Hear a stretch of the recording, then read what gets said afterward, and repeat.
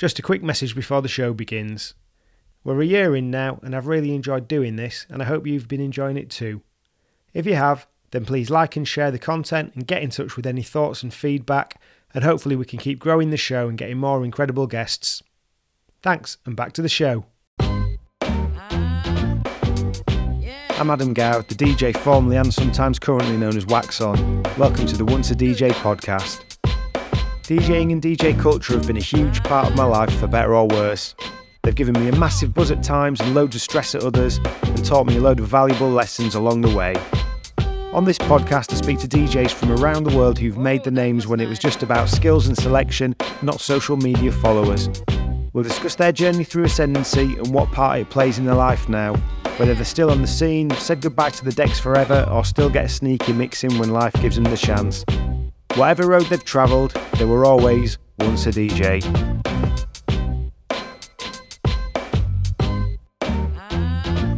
That was nice. So welcome back to Once a DJ, everyone, and welcome Kieran Hadley, aka DJ Baboon, aka signwriter extraordinaire Bab Sabbath. And nice to see you in person here at TYX Studios in Wakefield. Thanks for coming down here. You're very welcome. It's a good spot. Yeah, it's nice, and thanks to George for setting it up for us. Really appreciate that. So let's kick off like we always do. And do you just want to start us by telling us how you got into music in the first place and DJing? So, I've been trying to work this out. I've been trying to find those like seminal moments, and I think it goes back to my brother's friend, which I think is a lot of people's story, right? Called Sam Wingrave, who ended up being Russell Brand's tour DJ. He played like sort of go-go funk, like breaks stuff, Right. way back when I was 14, so 90 something. He's playing go-go? Yeah. That's interesting. Yeah, like just interesting stuff, but he let me just have a go playing. It was something off that Blow Up comp. Remember those Blow Up comps? It's like sort of French funk thing. Wonderful. Oh, nice. And like all the early Mowax stuff. I was just like, there we go. That's it. And then every £5 pocket money was a 12-inch at the record shop. And if I could have maintained the consistency of those first like 4 or 5 records, if I had a collection that was that good, when I got to 4,000, it was like DJ Crush, DJ Shadow double A side, and like Kruder and Dorfmeister stuff, and Bomb the Bass. And I was just like, you spent so long with only £5. But yeah, I think you've hit something there, and it depends what DJing becomes to you. Because you get the people where they've just got to get the thing that's current. And I feel quite lucky that in my musical journey, as soon as I started learning about samples, that was me. I was just looking backwards all the way. Like I'd always been into older music anyway. But what I found with that was that I've always been pretty bad with what's current, and I continue to be, and this is why I wouldn't be a very good function open format DJ professionally. Yeah, I tried that. It wasn't a good look. Yeah, I just don't concentrate. Like some people make a really good living and really enjoy it, but I'm too bothered about the stuff in the past. But yeah, if you were the guy that's like, I just need to have the newest thing, sometimes the shelf life that they've got is really, really short, so you do end up with a lot. I mean, I found it when I was buying new hip-hop. I'd go into certain shops and you'd kind of get sold. I was quite easy at certain points to get sold into what they needed to get rid of. Yeah. I think, and go, they'd tell you with this sort of confidence that this is a good song, and you go, all right, yeah, cool, nice one. Then you end up with 2 copies of it.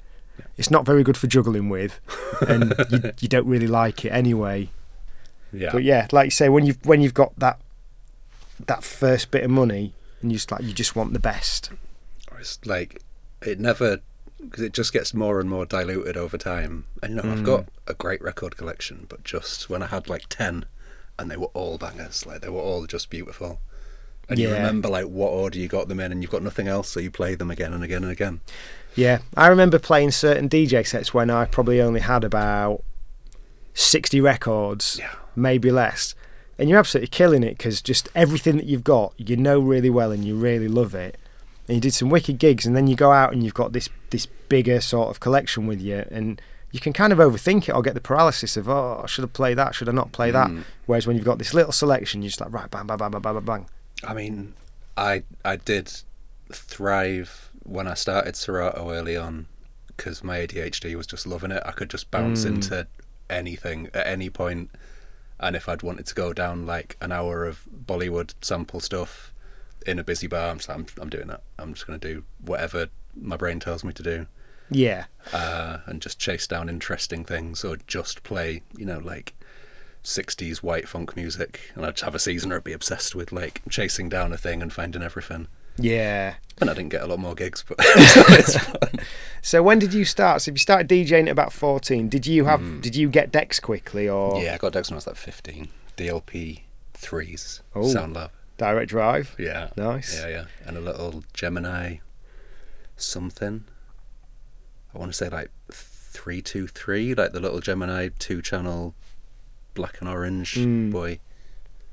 So did you start learning to scratch with that setup? Yeah, on the floor, on my knees, just figuring it out.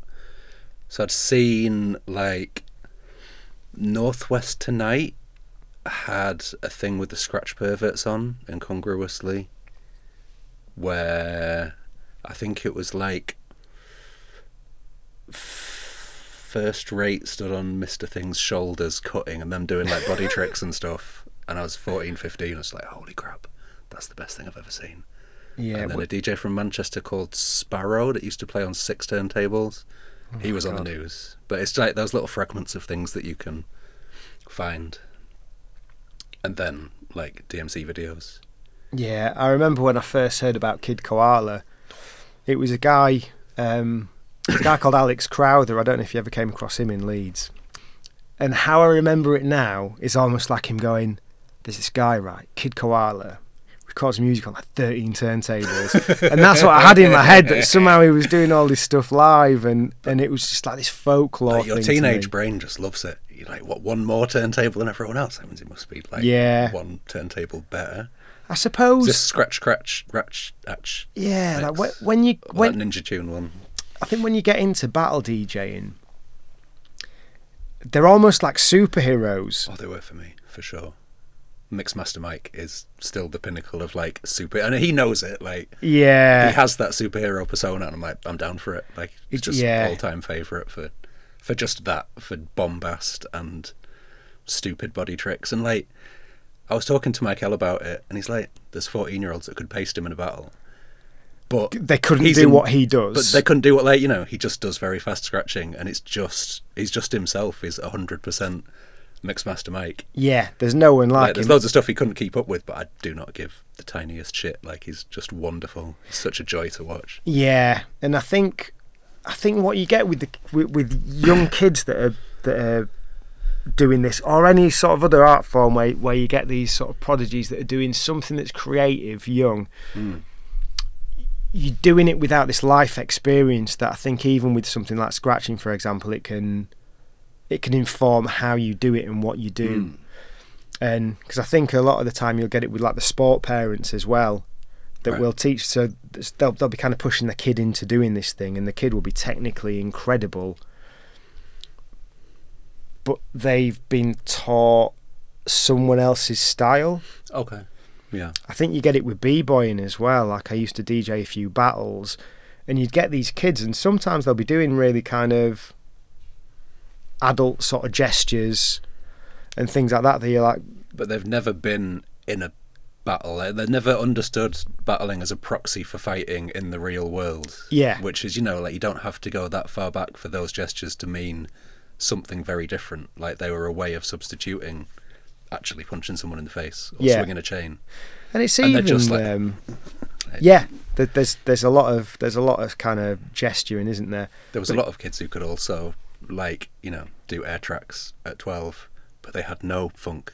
Yeah. Like, they were entirely funkless. They weren't even really listening to the music, they were just doing routines. And then you get older heads that, you know, their back's gone a little bit and they can't do everything, but they've got so much funk. Exactly, Just so much. So, when you'll see a b-boy who dances to the music, or b-girl, sorry, and then you'll see the ones that are just like, right, I need to do my set of moves. But you get that with scratching as well, don't you? You see people put a scratch vid up and it's like, right, I've got to do my 75 click flares, and they'll do them for 3 bars, and then they'll do a bar of whatever else, 76 click flare orbits and stuff, and it becomes like an endurance sport rather than music.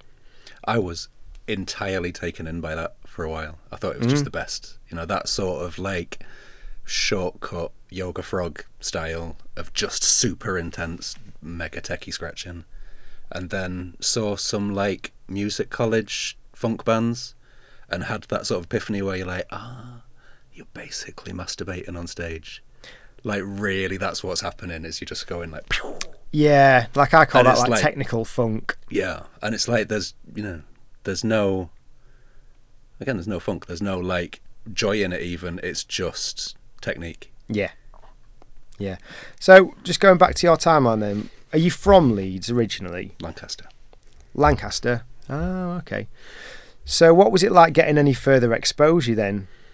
Like, was there much of a community around DJing? Or? No, there was like a couple of my friends were in a similar sort of, had a drum machine, had some turntables, made some stuff on Amigas, whatever. And then like nearly all of them came over to Leeds, sort of over 3 years, everyone just moved over. And some of them went to music college. A lot of sort of, like DJ transplants were around that sort of party scene. But I think like a lot of the other people around me weren't hip-hop guys. They were like sort of tech house free party people. Like, but that's the guy that I got my turntables from. The Technics that I got when I came here, they were from that sort of world that had already been to a million free parties. Were they absolutely battered then? Yeah, they're still running on though. Still going. That's mad. Yeah, I realise that mine are 20 odd years old now. Yeah, mine will be. I mean, yeah, they're Mark IIs, but they were old when I got them. 200 quid. But yeah, then slowly sort of found Leeds hip hop people. Michael was teaching classes at a little tiny community place down at the bottom of Leeds, Hyde Park. And then there was like Matman, Elefino. I used to put on like a Saturday afternoon hip hop thing in the Merrion Centre, in the same place as the only surviving goth night in Leeds, which was hilarious. So the goths were in after us on Saturday. Is the Merrion Centre where, because obviously with like Leeds was an important place in the first wave of hip hop in the UK, was it the Merrion Centre where they used to do stuff back in the 80s? Yeah, it's like the Merrion Centre, so the club in there and the Faversham were like the birthplace of goth, I guess. But Elefino was like 14 when he started coming down, so we had to smuggle him in to play. And Tim and his mate weren't officially allowed in, but they were tall, and we got away with it. And it must have been good then to be worth getting smuggled in. Oh, it was banging, absolutely banging, like great. He's like, I tend to kick back when people talk about talent because I don't really believe it's a thing, but occasionally you just get someone like that where they're just getting an MPC and within 2 months you're like, right, my album's ready. You know, is it? Yeah, you just learn how to use it and finished like Can you a full expand tape of on beats. that then? Well, I get people when I'm painting, and either flippantly or not, they'll say talented, and I always make a point of being like, no, like I'm not talented. Like I don't believe that's the thing. And there's loads of people that were better than me. I just kept doing it. And you know, with scratching, there's occasionally I've met people that just had an intrinsic ability to pick things up fast, and that wasn't me either. But just sticking to it, just carrying on doing it. Like, life is long. You keep doing something regularly and you get less shit. Yeah. I think my philosophy is something around the lines of just work on being a bit less crap each time you do something.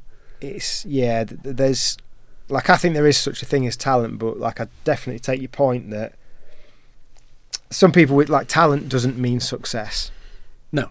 You know, like the most talented people I know are very, very few of them actually break through and do something with it. Like the people with raw like processing power, genius people that I've met, most of them do minimum wage jobs. And do you think it's because they don't appreciate what they've got? Yeah, it's just like, you know, like it's just breathing. It's just there. You can do it. You get it a lot with footballers. Yeah. You get they're full of promise and just make bad decisions, where you get like a Cristiano Ronaldo, who's obviously skillful but has just worked and worked and worked and worked to become what he became. Yeah, like I taught coach basketball when I was teaching, and you got kids who were just preposterously good. They were built for it.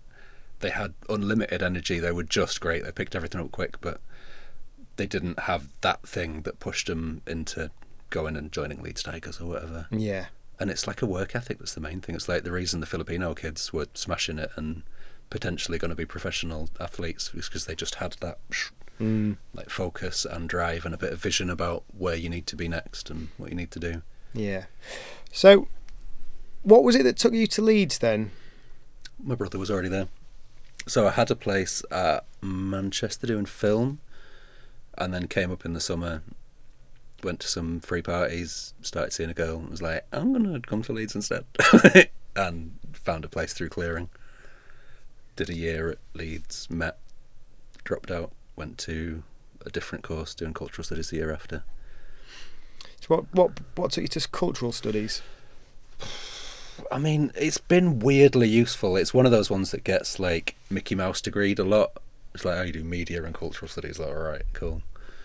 But like, it is the reason that I sort of have the understanding that I have of a lot of the art stuff and the music stuff that I've done since, is, you know, those ideas of things like cultural capital and circles of practice and being within sort of groups of people and moving towards the centre of a sort of circle of practice of people doing something. A lot of those things are things from a cultural studies degree. Did you find a lot of kind of like-minded people on the... Well, obviously they're going to be like-minded to an extent, but did people that moved in the same circles, or people that inspired you in different ways you might not expect? Yeah, I think so. There was a kid that put me onto Atmosphere in my course that I'm forever grateful for. Like, copied me some tapes. I can't remember his name now. I feel really bad about it. But he was just like, every week he was like, have you heard Themselves? Have you heard like Dose One? I was like, no, give me it. So yeah, there was people like that. There was also, you know, posh kids, and we had like a full music studio that was completely full of library records, and I didn't know what library records were. Yeah. And I didn't, like, the studio was open till like 8 every night with engineers there. Didn't touch it. And I feel so bad about it. And then all those library records went in the skip as well. Really? I discovered years later they were all like full catalogued, like KPM, Brunswick, Southern. Oh man! I remember like looking through and like, who's going to want this? Like, fanfare, whatever. And then when I went back, I knew what they were, and I asked the engineer. I was like, "Are they?" I was like, "What? No, skip, gone." Oh, what could have been? Like, oh. So you were on a cultural studies course, but you had full access to an engineer-manned studio. Yeah, and a TV studio and dark rooms. Because I was doing media as well, but yeah. Right. So I did some photography, but it was good for sort of dilettantes, just nipping in and out of doing stuff. But I was just like, you know, nary took it seriously. I was doing all sorts of promoting and started DJing a bit more. And then we started Miniature Heroes when I was at uni, which sort of took off when that sort of really super local UK hip hop thing was popping off. So would that have been early 2000s then? Yeah, like very early 2000s. So from, I mean, maybe even from like 99. So would that predate like all the sort of low life records movement then? It was concurrent with all of that. So what was Leeds like at that time then? Because I mean, low life was, I mean, the UK hip hop scene at that time was quite healthy, wasn't it? It was super healthy. Yeah, like Brain Tax wasn't about in Leeds, and there was a funny sort of two-stream thing going on with, like, there was the sort of Chapeltown, more like young Aggie MCs that all wanted to be Mobb Deep, and then there was the floppier white student MCs, and like there wasn't a huge amount of crossover, and then you'd get battles where it'd all come together, and it was like, there's two scenes kind of running in parallel.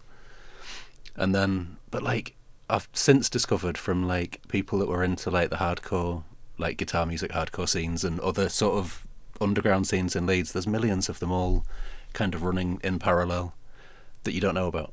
There's just, it seems to be, maybe more so than other places, I don't know, but it's really busy, but it's just practice rooms, bedrooms, like things. Do you think that still counts is valid today? Yeah, I do. Yeah. No, I'm just not a part of it. Yeah, now I look at all the listings and I'm like, because I wonder with things now, it's like where I live, it's like, has everything dried up, or do I just not know about it? Do you find out about it in different places I'm just not aware of? Yeah, I don't know. I think I'm just not party to it. Yeah. I sat and looked at the full month's listings for the Brudenell, and I was like, I recognise a band out of 32, I think. And I kind of went and like, it was like, maybe if I was like, no, don't know. Yeah, it's I just definitely not my have world that anymore. Sometimes you're looking at, I want to recognise their name. Yeah. But it's like, who am I kidding? They could all be made up. Like, someone could be really taking the piss. Yeah. I'm old and irrelevant now. I get it. So what was DJing like for you? Were you always just doing hip-hop gigs? Or would you cross over into anything you were uncomfortable with?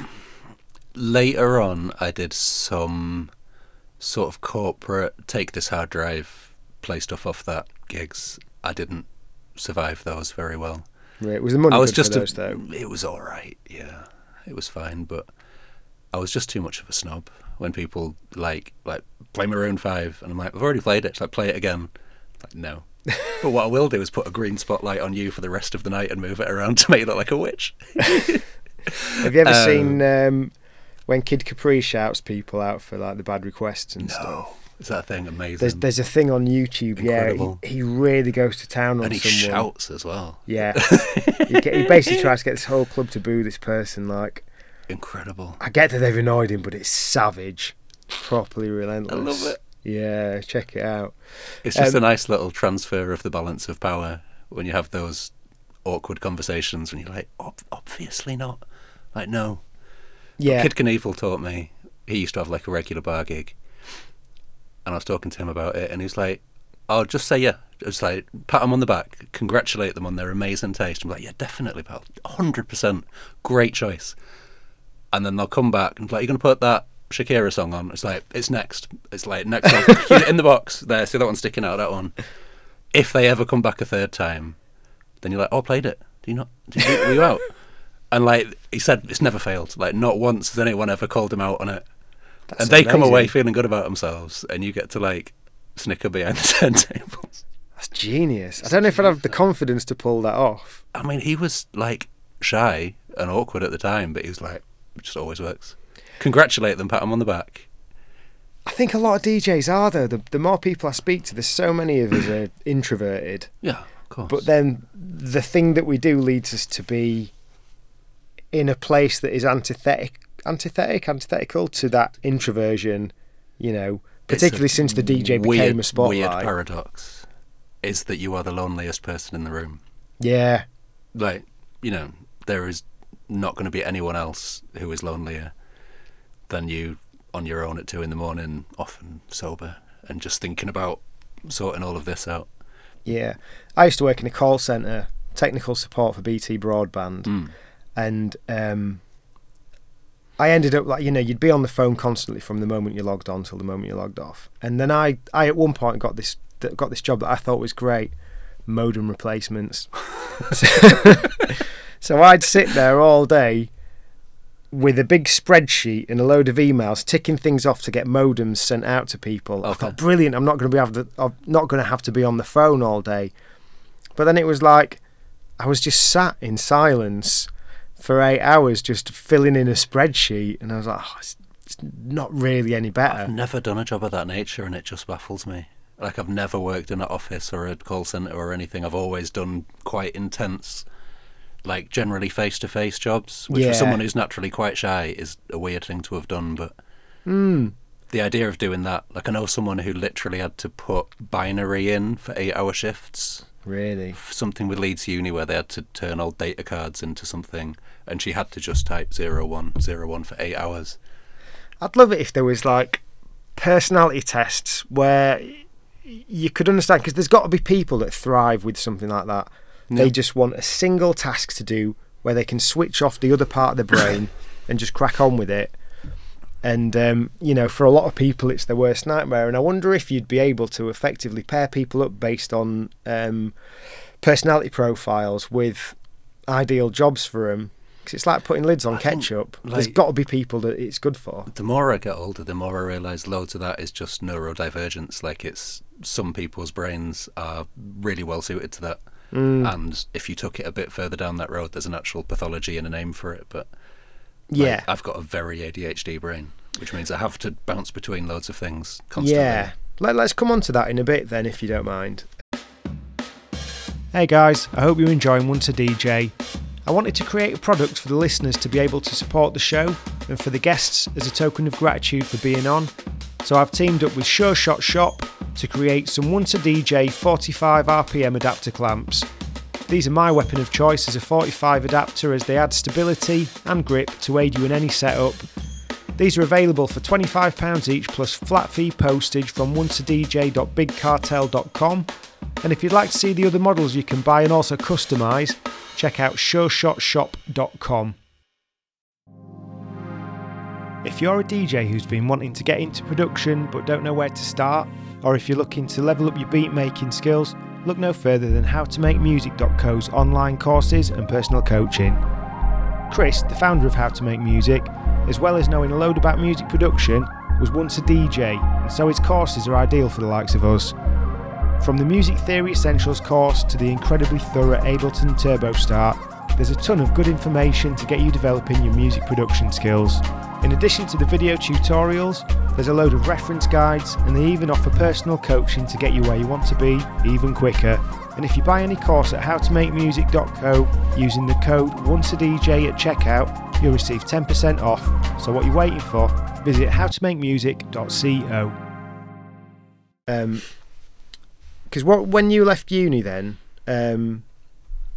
what were you doing then if you've not done any kind of student graveyard type sort of jobs, as I'd class them? So I did some bar work, some kitchen work, DJ'd enough to make a bit of money, and then worked at Sound Control, like running the DJ department there. Oh, nice. Like a couple of days a week. But this was when Vestax was really like popping off, and they were releasing like the turntable guitar and all of their mad fader boards and stuff. I don't know if you saw, but the designer from Vestax died yesterday. Oh, really? Oh, yeah. That's sad. I've been following all like the vintage Vestax accounts on Instagram. Yeah, they're amazing. I'm like, oh, love it. So I did that, and then because I wasn't sure what I was going to do, I went into doing support with kids in schools. That must have been intense. Yeah, it was good. It was intense, but it was like, it's one of those jobs you tell people and they shake their head and like, ooh, and it's like, no, it's great. Like, I much prefer the company of kids to adults generally, because they haven't made their minds up. You know what I mean? They're like, then you can talk to them, and at the end of a conversation, they're like, oh, I think something different to what I thought before that. Yeah. And adults don't ever change their mind. It's not a thing. Really. Yeah. You'd like to think they do, but they don't. I think, yeah, kids can be a lot more open-minded, can't they, about a lot of things than adults. Things that might surprise you. Yeah. And then just, bounce between stuff. Always had DJ gigs just coming in, but I looked at people that had made that push and done it as their main job, and it wasn't a healthy lifestyle. Like, I saw people's, like, studio tan and having to move back with their parents and making all of those sacrifices. I'm like, I don't want to do that. I'm not that committed to it to occasionally get 200 quid for a gig, but basically be broke and spend 10 hours a day learning to cut. I think at one point as well, from what I saw, the difficulty was knowing when to start declaring everything. Yeah, because I knew people that lived for a long time on the cash in hand. But then it's like, if you lose this work, you can't claim benefits and stuff because you've not contributed, as far as I know. And when's the tax man going to catch up with you? So there was that side of things as well. You don't need that anxiety, do you? No, it's just another thing to worry about. It's like, of those people though, like, I remember again, Kid Knievel, Gerard was like sort of my model for like, he's doing all right. He won like a BBC introducing grant thing. It was like doing, but I was like, also, we were very much of a similar level at a time. He was getting better, but I'm like, I'm not that committed. Like, I'm not that knees deep in that world. Were you producing as well then? Because production till a bit, pushed his not name, till a bit it? later on. Maybe, like 2 or 3 years behind. He's touring with MIA now, though. Really? And producing like drums for Massive Attack, and like it's paid off. Like it's really paid off, but it's been a long slog. That's it, and I think this is kind of part of doing this podcast. Really, it's looking at when you follow your passions, because there's this thing of, do you follow your passions, or do you go, nah, following your passions for suckers, just find something steady. Because the chances of you making it in your passion and making your passion into a living or a lifestyle are quite low. But I think what I want to get out of this and give to people, if there's ever particularly any younger people that listen to this, is understanding what you can get out of following your passion. You might not become that certain thing, but you might be able to leverage it and move. If you're kind of flexible about what you want to achieve, you know, it can open doors for you to do other things that are close enough to it to satisfy that need. I think it totally does. I think, like, you know, like just learn, like, entirely teaching yourself something is an amazing thing to have done. You know, like, I was pretty good at cutting without any input, save for seeing a few videos. Like, you know, not incredible, but I was decent. And, you know, subsequently, a lot of the things that I've done, I'm not a good student of other people. Like, I'm not good at sitting and listening, but I am pretty good at just knuckling down. And I'm going to learn that. Just do that. Did you find when you were working with the kids then, were you able to connect with them through any of the artistic stuff? Yeah, I did DJ workshops with them. It was good. The first thing we always did was just teaching them not to be scared. So we'd like get them to put their full body weight on a turntable platter and be like, look, just push, like really like push, like you, like this is the bit you can break, this bit, this little needle. Anything else, like just smack it. It's fine. Like you're safe. And again, you get kids that would be banging quickly. Like they would just pick it up and say, oh right, so I just do that. So I just be good at scratching, right? Like, yeah, just do that. Just be good at that. And you know, I do it with sign painting classes as well. I get some people that come and they just watch and they're like, oh, so I just do this. And you're like, you're already better than I was after like 6 months of hard work teaching myself. I can just do it. It's like, I try not to be salty about it. Some people do just pick stuff up fast. Yeah. But there's definitely like parlaying things that you've learned from that world into sort of parallel ventures, or you know. Yeah. So at what point was it, after doing the after working with the kids, that you went into, was it primary teaching? Secondary. Yeah. I just still didn't know what I wanted to do, so I was just like, I may as well earn 3 times as much money. Like, teaching assistants don't get paid enough to live, really. Yeah. Like, I would have carried on, I loved it, but you don't get paid enough money to actually buy food, and this was then. Like, it must be worse now. But what were you teaching then? Was it art? English. Everyone guesses art. Yeah. I wasn't even allowed to do my art GCSE. I asked him, and he said I wasn't good enough. Wow. Yeah. Well, you've got him now, haven't you? Yeah. I need to go back and find him. Mr. Jones. I spoke to someone else who said the same thing. She went back to visit. She's like a, you know, solid graphic designer artist, and she went back to her school and was like, found someone that knew her art teacher that was really disparaging and mean. She's like, tell him to. That's mad. Like, so how did you find it then, the English teaching? It was good. It really ticks a lot of the same boxes as DJing. Like, really? Because you are forward facing, you've got to present this like version, and then you've got your, you know, like your headphone version of all your stuff. Here you've got a plan, you know the journey that everyone is going on, you know where you need them to end up. Like, I didn't see a huge difference, and it, like, for someone who's shy, I'd kind of just got over stage fright. So walking into an assembly, it's like, I can just get into that mode where you're like, oh, you're just standing in front of some people, it's fine, and you're broadcasting to some people. Like, it's fine. So is there an equivalent of something I think is a big challenge with DJing, is when someone's coming up and asking for requests, if you've not got that Kid Knievel technique, is you kind of want to talk to them and manage their expectation properly, but you're also trying to do your job and trying to queue up your next tune and stuff, and and it's, you can't dedicate that. Like, I don't really like the dealing with people side of it, but there's been quite a few things where me and my mate have done weddings where he does the majority of the DJing and I'll kind of be out in the crowd. And then when we do that, to Uncle Yeah, Not you've bad. got the time. You've got the time to converse with them and explain the process and manage them properly. But is there an equivalent of that when you're teaching, when the kids are saying whatever and you're like trying to work out how you do the next bit of your lesson plan or anything? Yeah, you learn to just read the subtext, eh? Like, a lot of what people are saying isn't what they're saying. You just, generally, when kids are shouting and when people want requests, part of them just wants validation. They want recognition, and they want a second of being eyeballed. I mean, like, I see you, I hear what you're saying. I'm getting on with this now, but good shout. Yeah, all right, peace. And, that goes a long way to it, and that is a quick one. And I have to do that when I'm, if I'm painting media boxes or murals out on the street. You get a queue of people. Like, I've literally had queues of people waiting in line to be like, my granddad was a sign painter, I like red, can I have a go, whatever. And they just want a second of validation, and then, generally need a little bit of steering. Yeah.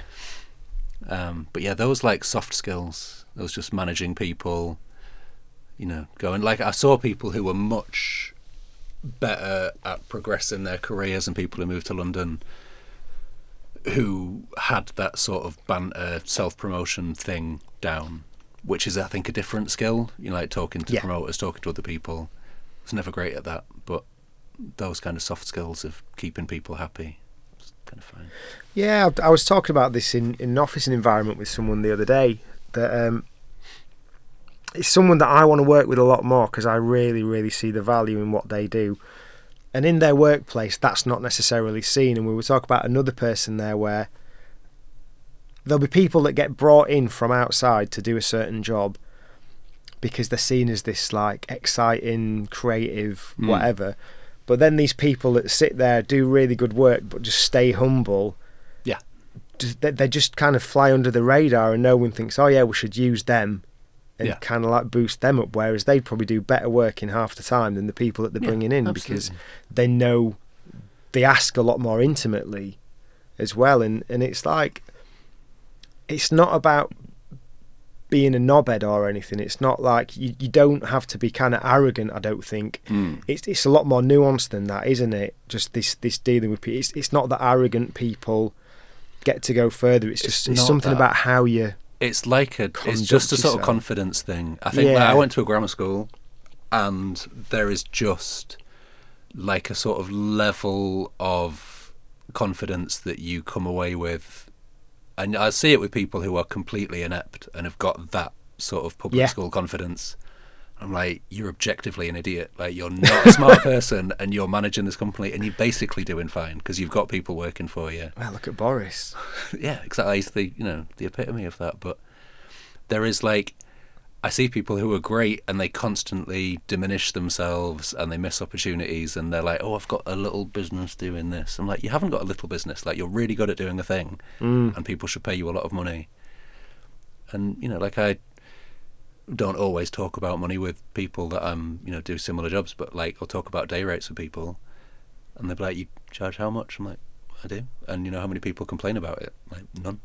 Yeah. Because like, part of that is like a cost equals value equation, and if you've got the balls to be like, it is that much, that's just how much a day of my time costs. Yeah. And they're like, exactly the same work becomes better and more valuable to them, which is the same with consultants that come in. They can come in and talk shit in front of people, and everyone hangs on their every word because someone knows how much they're billing them for. Time versus output, isn't it? That you pay, that you're charging people for. Yeah. But yeah, sometimes it's like, if you don't charge enough as well, people just don't take you seriously. No, like getting your price point right is quite a tricky thing. And if you do things for free, even for people that that should know better, I've seen people just apply zero value to something that is objectively like good work. Yeah. In, across different things, across music and, doing bits of engineering for people or painting stuff. I've done things, tried to help people out, not charged, and they've been like, oh, that's just... Yeah, knowing when to do free is a really big skill. Yeah. It's an asset because it can get your foot in the door for the right thing, but yeah, sometimes you just get walked all over. Yeah. So what was it that led you to leave the teaching Was it that enough was enough, or did you then find that... So I was doing a master's while I was teaching, In? doing art stuff. So I did, without even an art GCSE, I did an art master's. Right. And initially was sort of going to make education resources and games and things that I was going to paint. Got into sign painting doing that. And then just fell down that same hole of starting scratching where you're like, this is really hard and this goes very deep. And I'm just getting in. I'm just going to keep doing it. Like, I expected that I would be good at it and I wasn't. And I've got a little sort of knobhead gear that goes, all right, okay, let's just get good then.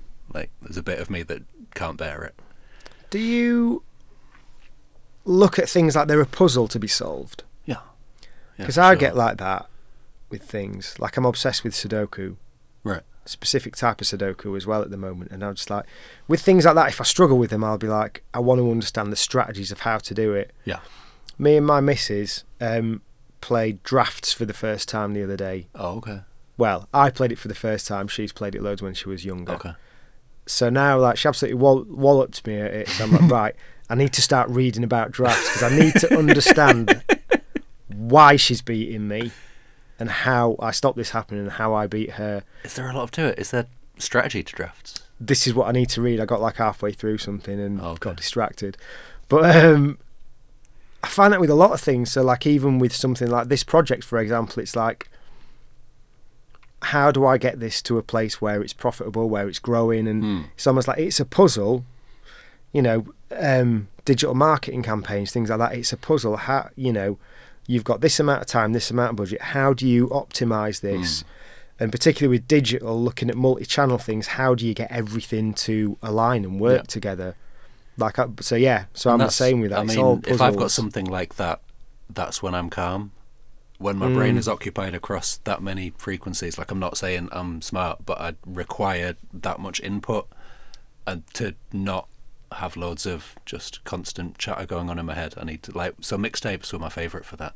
Like, a mixtape is a problem to be solved. You set yourself a brief, and you're like, I'm going to do this, or it's going to be this long, or it's just going to be from these sources, or, you know, you create some hurdles, and then you just sit and problem solve for... Every half term when I was teaching, I would make a mixtape.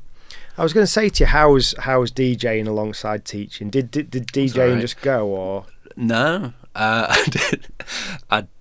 Because I was promoting a night called Stone Soup that was every Thursday, Wednesday, like, so every other week in the week, and we were out till like late, and it was boozy, and we did like come to an understanding with the kids about hangovers that was just like, it was cool, like, we were all right with it.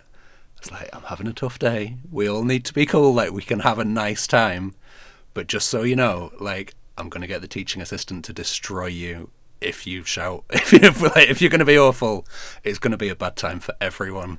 And they just got on board with it. They were like, all right, just let Mr. Hadley's got a hangover, just be cool.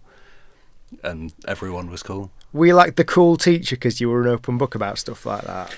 I think it helps, I don't know.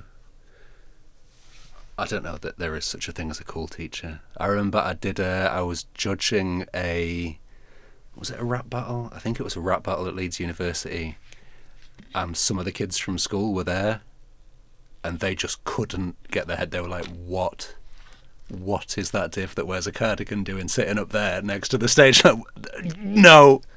You see, like, you can see kids' minds crumbling when you get that, like, the code switching doesn't work, and they're like, but he's from that world, and I'm in this world, and he's... And so, you know, you get a little bit of shine, and I was like, I'll make him a CD. I'll make him a hip-hop CD. And they just were like, it's a bit old. It was like, this is like Kalashnikov. This is like a year and a half old, but that's old, you know what I mean? That's like, they were at that stage where, like, it's what's out this month. You know, to me, anything after 2000 is still new. Yeah, exactly. That's the state I'm in. So, when did you discover your ADHD? So, my oldest kid has it much more severely than me, and he's medicated for it, and so we've had to sort of read about it, and the more you read, I'm like, oh, that's me. Oh, that's also me. Oh, that's me as well. Yeah. Which has been...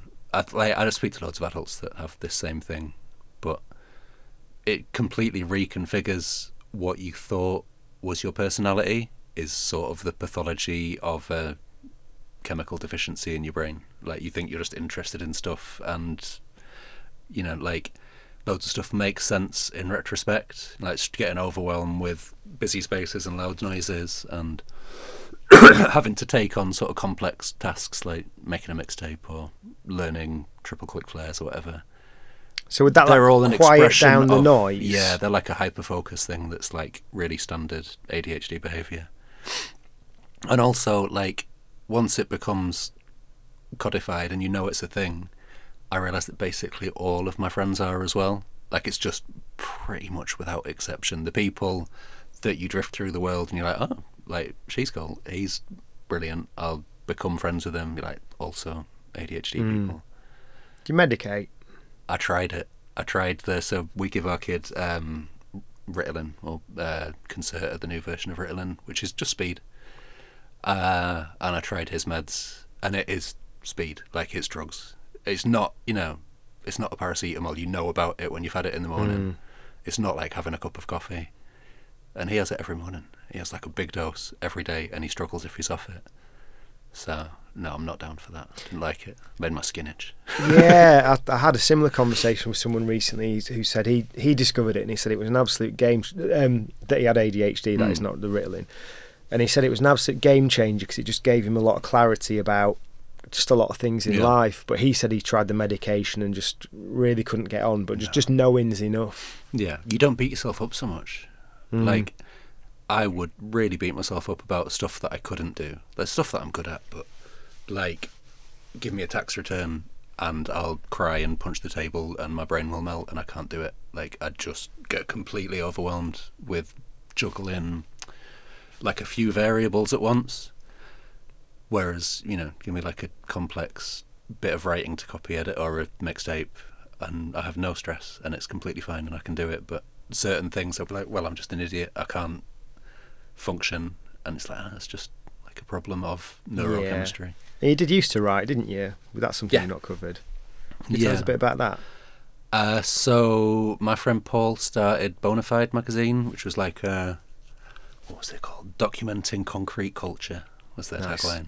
And it was good, and he was a designer, but it was chock full of mistakes, and my English teacher brain couldn't deal with it, and I was like, look, just let me edit the magazine for you and make it, like, be correct.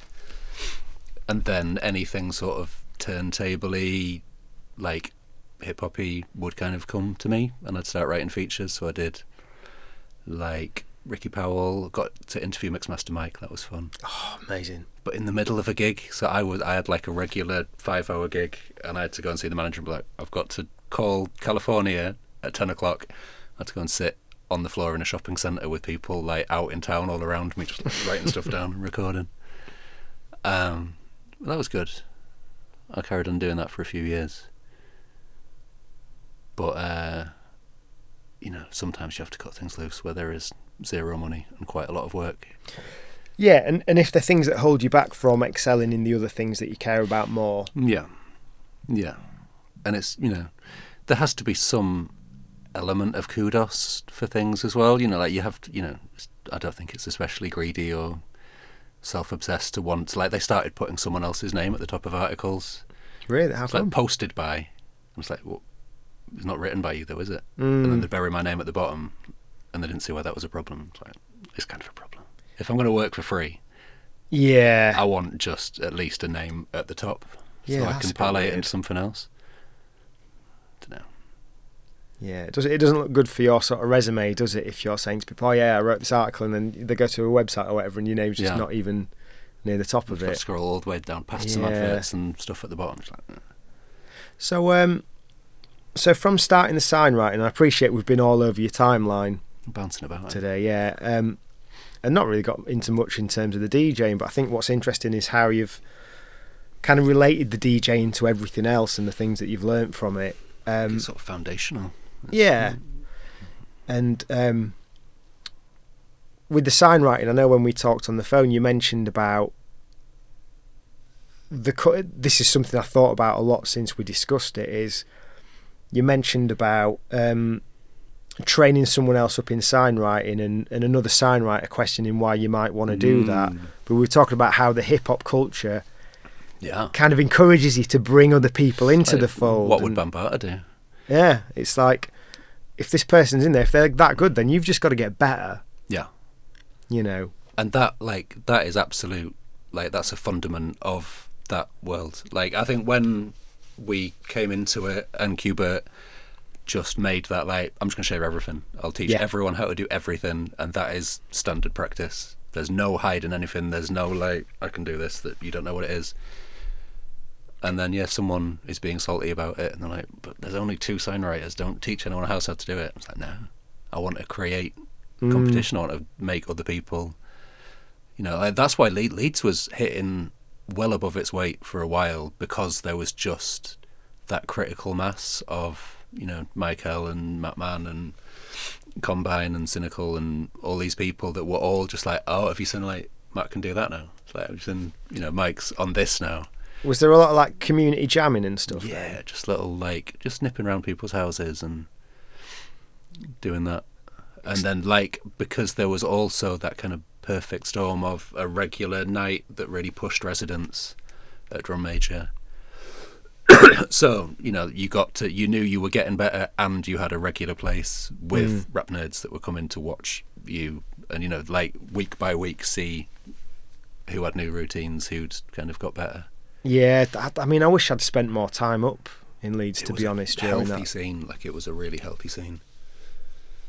Yeah, I was just too lazy and anxious to go anywhere, really. Like, speak to a lot of people in this, and whether it's about things like this or it's about the club culture and stuff, it's like I didn't really go anywhere outside my comfort zone at all for about 10 years. No, I mean, I should have gone to Manchester more, because it's really not very far away. Yeah. It's ridiculous that in retrospect you're like, I can just get there in no time. I don't even have a car, but it doesn't matter.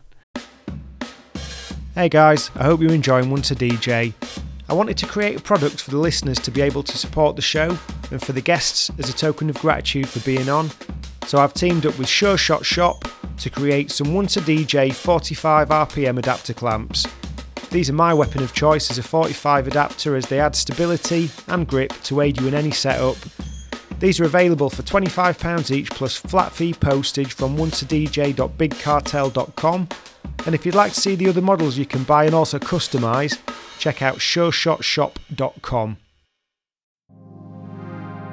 If you're a DJ who's been wanting to get into production but don't know where to start, or if you're looking to level up your beat making skills, look no further than howtomakemusic.co's online courses and personal coaching. Chris, the founder of How to Make Music, as well as knowing a load about music production, was once a DJ, and so his courses are ideal for the likes of us. From the Music Theory Essentials course to the incredibly thorough Ableton Turbo Start, there's a ton of good information to get you developing your music production skills. In addition to the video tutorials, there's a load of reference guides, and they even offer personal coaching to get you where you want to be even quicker. And if you buy any course at howtomakemusic.co using the code ONCEADJ at checkout, you'll receive 10% off. So what are you waiting for? Visit howtomakemusic.co. What are the, because I guess you get about, from what I've seen with the signwriting, you know, you do bits down in Sheffield and here, there and everywhere. What's it like up around sort of Leeds and Sheffield for the satellite towns? Are they getting a bit more diverse, and so say like an Otley, or just in more sort of art things going on? I don't know. Again, like, you know, with those sort of scenes that you don't know about, there's just a lot of scenes that you don't know about. There's things happening. And, you know, like, Instagram has been kind of amazing for finding people who are, because there's always been, like, you'd occasionally come across DJs that were incredible, that were in, like, Llanbedr in Wales or something. Yeah. And he's just a dude with a mini disc player.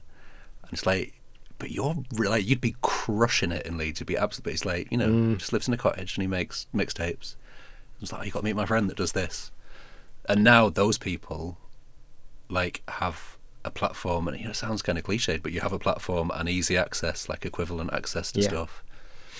And you see some people, like, really crushing it from interesting places, but a lot of that is often kind of divorced from a scene. Like, it's not part of that local real world scene, which I think was important.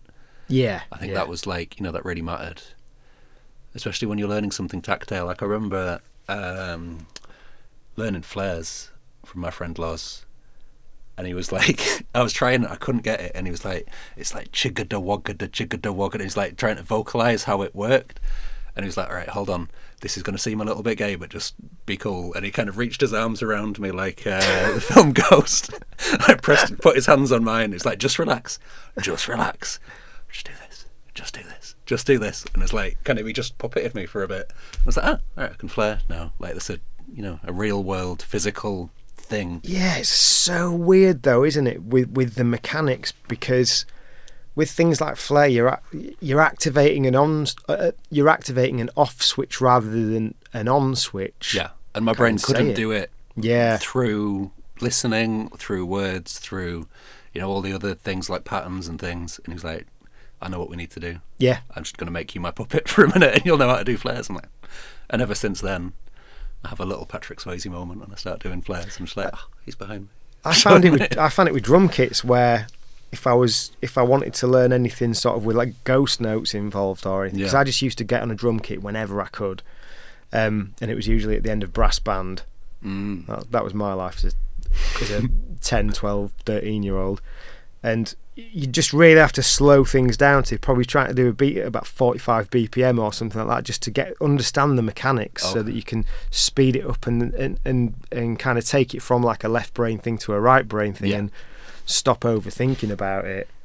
That's why I got fired from my sound control job, playing the drums. Really? Whenever it was quiet, they had that Roland TD10, the digital kit with the skins on. I was like, well, there's no one here, like no one's buying DJ stuff today, so I'm going to play the drums. And basically I just sat in the shop just getting paid to play the drums. And you kind of need to just piss off now, because you've come to work and play the drums all day. Sounds like a dream. Yeah, it was fun while it lasted. I'd been into that. It was great. And occasionally someone would come in for spending a fortune, and they had to have someone that knew about turntables and PA and things. It's like, well, I'm sort of useful from time to time, but I can't pretend to be busy when I'm not. Yeah. So just going back to the sign writing then, how did that kind of blow up? Because you get quite a lot of things like breweries and stuff like that. You seem to have quite a good network of where you get the work from.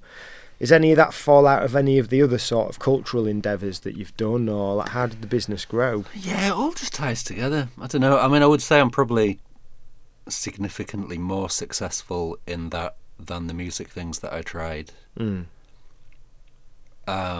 partly it was just a question of timing. Like you look at a lot of people that are successful, it's not necessarily anything to do with being the best at something, it's just hitting a window perfectly and being able to write it out. But like, also I had to leave teaching. I was burnt out and I couldn't deal with it anymore. I'd been good at it, and everyone was like, oh, that must be hard. I was like, no. How many years was it again? About 12. 8? 12. Oh wow, yeah. And then when I had to go. So I just I need to make this be a thing that works and take it seriously. And I think doing a master's degree, I was a bit of a contrary student and didn't like a lot of the stuff on my course. But what they do is make you take yourself seriously as an artist.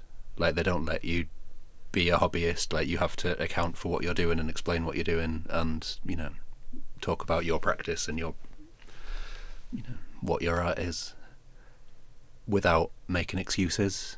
I was like, right, I'm a craft. Like, my dissertation was about the nature of art versus craft, like the identity of like a craftsperson and an artist being different, and a craftsperson being like community facing, and an artist being sort of internally looking for inspiration inside them.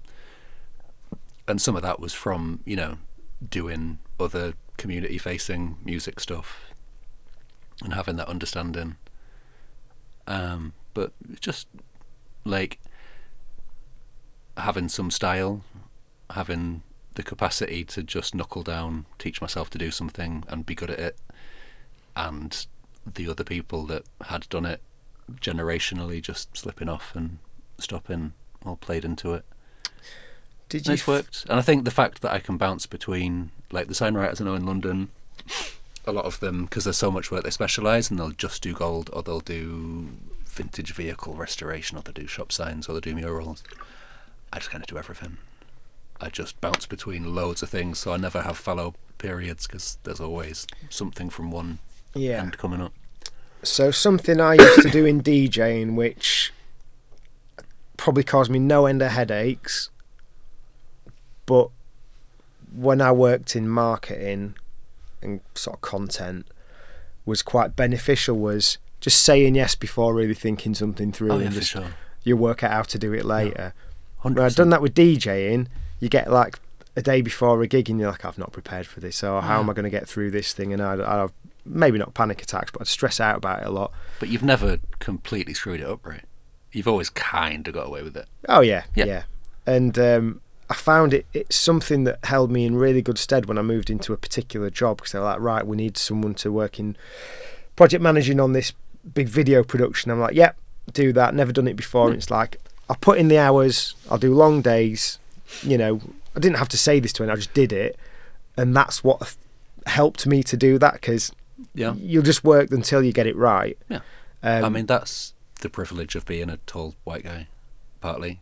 Like it's you know, like I attribute some of it to having gone to the school I went to, but also like I know women that are in most respects better at whatever they do than the people around them, but they don't have that particular gear. We're like, yeah, I'll do that.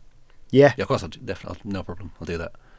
Because they'll legitimately be like, I'm not sure that that's quite within my wheelhouse. And then someone who's less qualified is like, I'll do that. Yeah. I say no to very little, and I'd nearly always get away with it. I just teach myself how to do things. I heard of a CEO referring to it as like white man's confidence or something like that recently. Absolutely is. And he's like, yeah, I'll do that. What's the worst that could happen? Well, like, you know, and even if you fail, you get the kudos of being a go-getter that tried to do it. Yeah. I mean, like, it's crazy. And I increasingly get frustrated at people I know that don't have that. And I, you know, do little pep talks with people and like, don't diminish your business. Don't say no.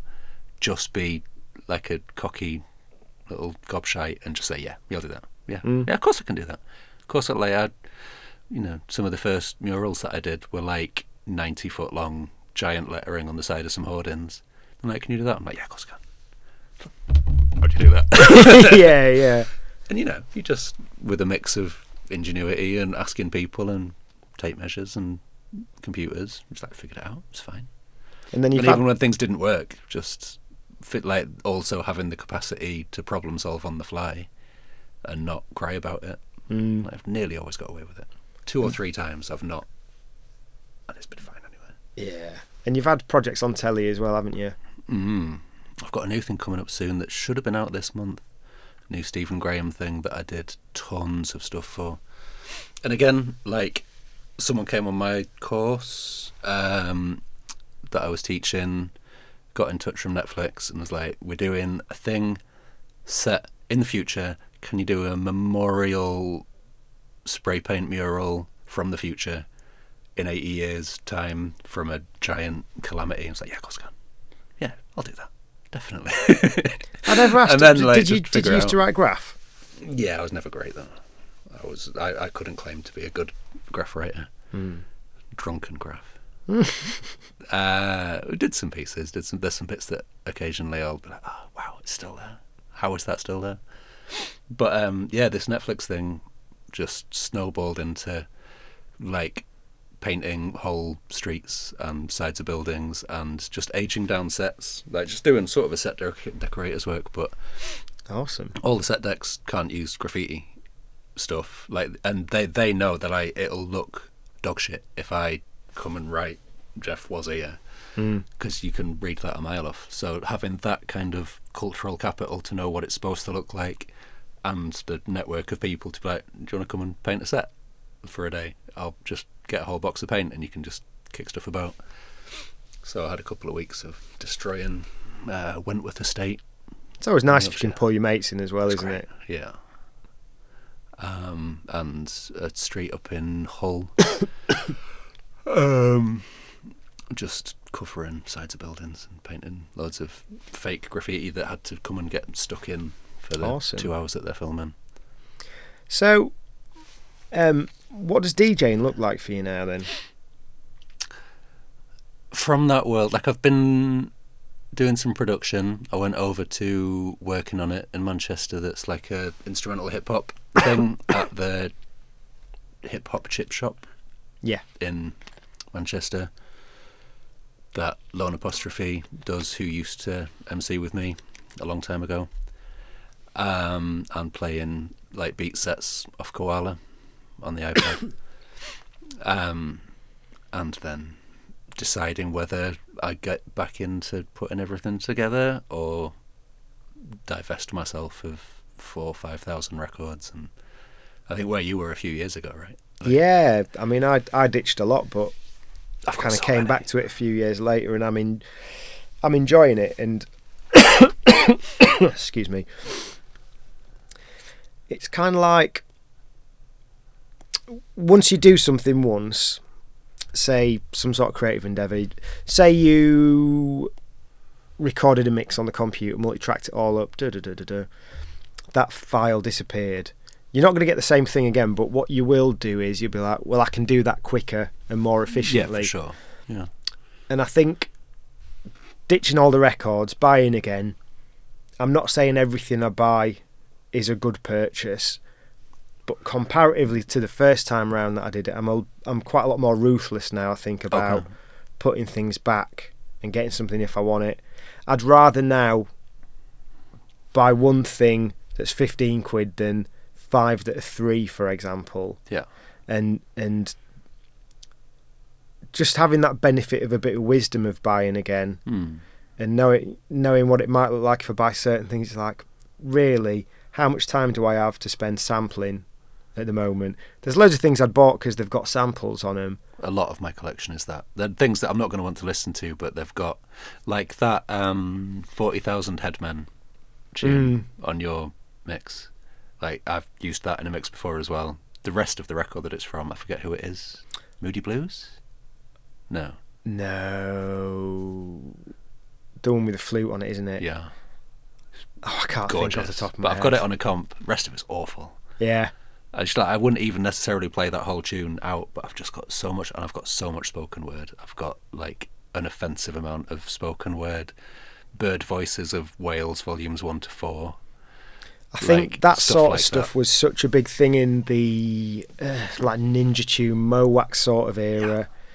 And that's hardwired into me to want all of that. Yeah, I think it'd be hard to do a lot with things like that without it sounding a little bit dated. Yeah. But if it's But stuff I'm that also if it's very stuff that you attached love, to it. Like, yeah, I don't want to use it necessarily. I don't want to get rid of it. But I've spent a long time building a very odd little collection of super niche spoken word stuff. yeah. My advice would be, if you don't need the space and you're not trying to move anywhere anytime soon, just keep them. Yeah, I would sooner lose like import hip hop 12s from the early 2000s. Yeah, than yeah. The Exploits of Blaster Bates, which is like a northern demolition guy that predates Fred Dibner. I mean, telling stories likewise, about blowing up chimneys. With that, if you get rid of that, it won't take you long to find another copy. Well, I don't know. I've only seen it once. Really? Yeah. I've seen a few of them. Oh, yeah. Get down to the Midlands. Is there anything that we've not covered, do you think, in terms of DJing or anything else? Because I don't know. appreciate There's we're like kind the of running bands out of bit in time. the middle. So there was Miniature Heroes, which was Lazy and Arrow, and we did quite well. We were on the front of Undercover magazine and did some recording, like travelled around, did some gigs, and that was kind of production, cuts and stuff. And then Sound of the Baskervilles band, that was like a big funk band. So with turntables. just on the doing the cuts for bands then, because I used to do it a little bit.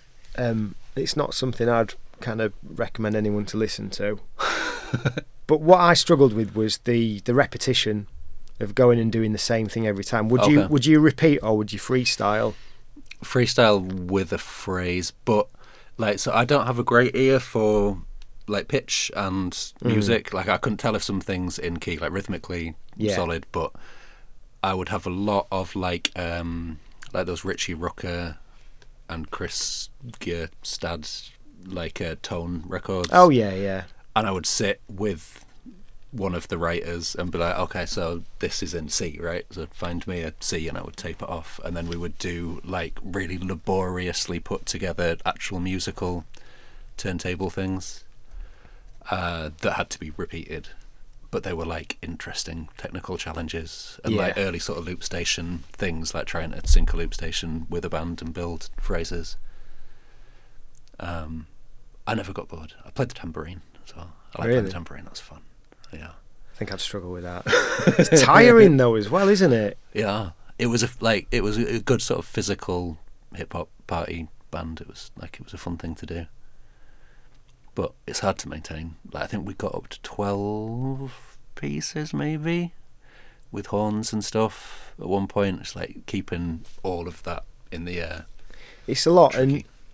And I always used to think it was interesting with bands. If I do like little pub sets early on when I was DJing, you might be getting paid 50 quid to play for half an hour. Yeah. And like an entire band's there, they're probably getting 20, 25 quid between them or something. We had gigs where you'd literally be getting fractions of a pound. It'd be like £2.30 for your gig or something.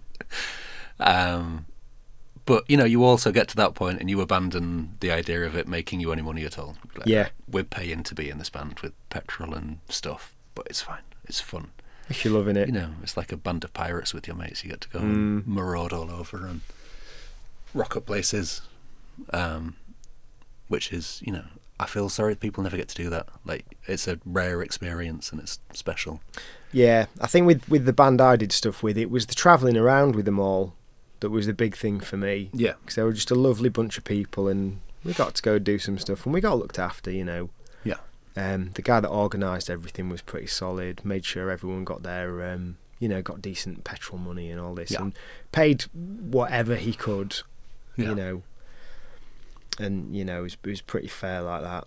I think you get, you know, I've always had that. Like, I had a night that I put on where we got some free drinks if it was really busy, 50 quid in total for, you know, when we'd put all sorts of stuff on, like we would get loads of bands to come and play. We had like we hosted Andy Votel Finders Keepers tour every month for a bit, and we just did all of it on a shoestring. We used to like raffle off records and paintings and stuff, and but everyone knew that, like, you know, we never took anything. Like, we're doing it for free, and we'd be like, look, we've got 50 quid, we've got 3 people on, you can have 20 quid each because we've, you know, raffled some stuff. And, you know, that's a gear that people should understand. Yeah, I think a lot of people get it. That there's things I'll do happily for free where I'm like, you know, it's not someone mugging you off, and then sometimes someone might want you to do. Sometimes it's worse if someone wants you to do something for a low amount than if they want you to do it for free because they're doing it for different reasons. Yeah. I mean, I'm at a stage now where I'm entirely happy to tell people to stick it up their arse when they ask me to do stuff for free. Yeah. If I'm like, because my radar is strong for when people are taking the mick, and if someone says the word exposure, I'm not into your exposure. Yeah, I'm good, thanks. I'm alright for your exposure. Fine. Right, just before we call time on it, is there anything that you think we've missed that's a key piece of advice for any up and coming DJs? I don't know. I think, like, if I was mentoring someone, just trying to help someone understand the nature of time, like how long you have. And, you know, if you can just do 2 hours a day, if you can do an hour a day, if you do half an hour a day practicing something, you'll be pretty good at it after a year. After kind of compounds, doesn't it? Like, it seems like it's an insurmountable thing, but just chip away. Like, you know, like the advice that is useful the older you get is the not very glamorous, exciting advice, but just keep doing something. Yeah. Aim to be a bit less shit at it. And before you know it, you're like, oh, I'm actually all right. I'm fine. Amazing. And just one last question then. Who would you like to see on this podcast and why? Michael. Dr. Michael. Yeah. Yeah. He's got some good stories for you, for sure. And then, if you're going to get some Americans, Kid Koala. My all-time favourite gig was Kid Koala. I'd love to get Kid Koala on it. Wednesday night at a working men's club, and I just thought I'd go and see some cuts, and it was the most extravagant, ridiculous performance I've ever seen. There was like hundreds of paper aeroplanes, trampolines, 5 costume changes, beekeepers' outfits. It was just like, it was insane. That's what I'd love to get into with him, how he kind of springboards all different types of media from the turntables. Yeah. You know, he gets into its books, its computer games, its TV shows, it's just everything. And I just get the impression that he doesn't compete with anyone else. Like, he just has ideas and chases them down. Yeah. He's got that sort of small town mentality where he's just like, there isn't anyone around me that's doing it, so what if it was like this? Oh, and Buddy Peace. Oh, okay. Buddy Peace is my favourite. He's a genius. That's like an enviable career of just doing incredible work again and again and again for, you know, like, it's never necessarily going to blow up because it's niche, but there's so much going on. Like, it's so deep and clever. And he was a good guy at, what was the record shop? Banquet? Yes. Yeah. There are good things about him as a record seller as well. What, John First, right? Yeah. Yeah, I couldn't praise Buddy Peace enough. Like, some of those mixtapes, just years later, I'll still be like, oh, you hid that there. Oh, you little Easter egg hiding bugger. Awesome. Cool. Good stuff. Thanks a lot for your time, Kieran. Where can people find you online? Instagram, bab_Sabbath, and thirdeyesigns.com. And it's Bab Sabbath because it was DJ Baboon. That's right. Why DJ Baboon? It's sort of lost to the sands of time, I think. It was briefly Dexterous.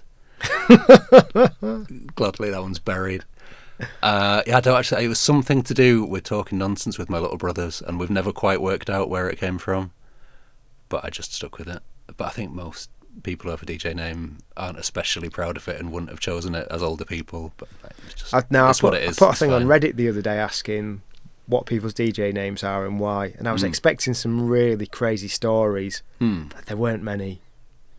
They're generally quite some people mundane don't want to reasons. share their terrible ones. Yeah. Like, well, I like this and I like this. Yeah. Anyway, cool. Let you go, mate. Thank you very much for your time. Lovely.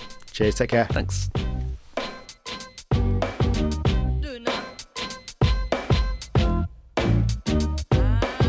Thanks for listening to the Once a DJ podcast. If you've got any questions or feedback or any suggestions for guests, please just get in touch with us at onceadjpodcast@gmail.com or on Instagram at onceadjpodcast. Take care and we'll speak to you soon. Oh, that was nice.